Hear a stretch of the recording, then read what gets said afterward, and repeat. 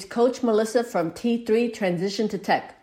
Transition to Tech provides educational resources and guidance for women looking to pivot into tech industry roles by leveraging their current skills so that they're starting from experience, not from scratch. It's been a while since I recorded a new episode, but I'm back with some more inspiration and actionable advice. Since my last episode, we have rebranded T3 Transition to Tech. So please be sure to check out t3transitiontotech.com.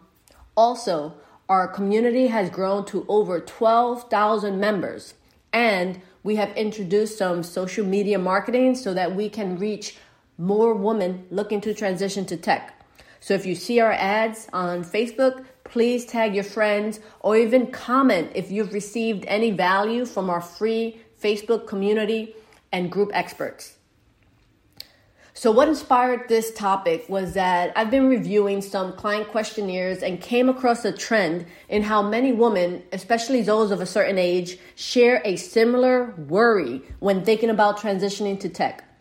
And it's a bit crazy how many women not only put others before themselves, whether it be friends, family, etc., but when we even think about bettering ourselves or doing something else, our mind immediately goes to, what are others going to think of my starting over?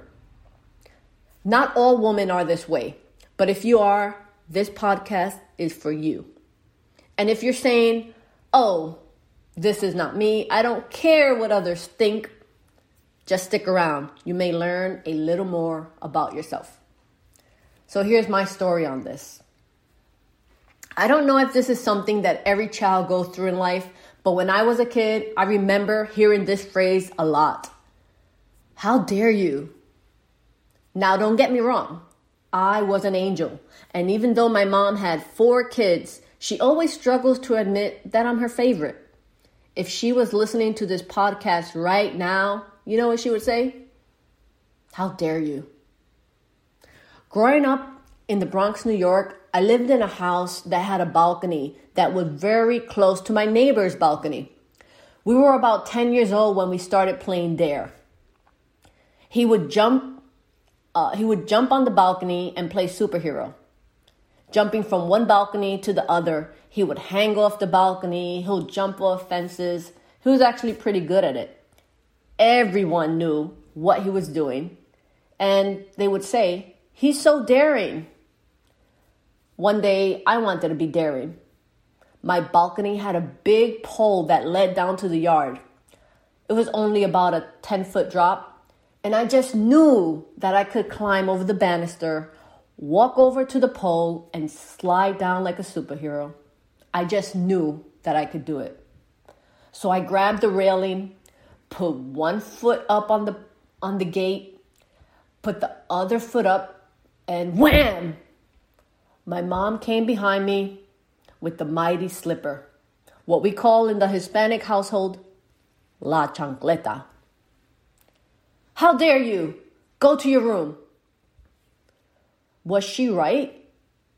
Was it the truth that I couldn't do it? When I was about 10 years old, my parents put me in karate class. I practiced taekwondo. I was really good at it, practically a natural. So natural that one day my mom came at me with la chancleta, and as she was about to make her landing, my superhero reflex skills grabbed her arm, pulled her in, and like a deer in headlights, we met face to face. She said, how dare you? Was she right? Was it the truth I shouldn't have those reflexes? I was 13. I wrote a book. You know, it was kind of a big deal in my house. My mom read it and asked, did you really write this? I said, yes. She says, you know, I can take this to get published, and they'll tell me if it was copied. And if you're lying, you'll get arrested. I said, I'm not lying. I wrote it. Just a few years ago, I brought this up to my mom, and she remembered this event. I asked, Mom, why did you think that I didn't write that book? She replied, well, it was very mature for your age at the time, so I thought you copied it. Was she right? Was it the truth that I shouldn't have been writing at that level? The examples I gave here are just some in where there was a situation where I was questioned based on my actions. How dare you led me to the growth mindset that I have today and what I share with my coaching clients. How dare I be daring? You mean daring enough to be the first to complete college in my whole family to date? How dare I use ninja skills? You mean to achieve a level of 2nd degree black belt in martial arts? How dare I write a book? You mean be able to share stories of inspiration to audiences of diverse backgrounds? When you start to be daring and take chances on yourself, both friends and family will question you with comments like, why now? At this age? Can't you just be happy with where you are now? Or even, how dare you? They may even ask this from a loving place. But when that happens, I want you to ask yourself, is what they're saying the truth? Or am I daring enough to show them what I can do? Next action for you. 1. Reflect about the life you want to live. And remember that everyone else will continue to do what's best for them in their lives. Will you take action? Or will you continue to watch others succeed? 2. If you fear the judgment or lack of support from others, you need to reevaluate your tribe. The real ones will be by your side, while those who can't handle your growth will find their way out.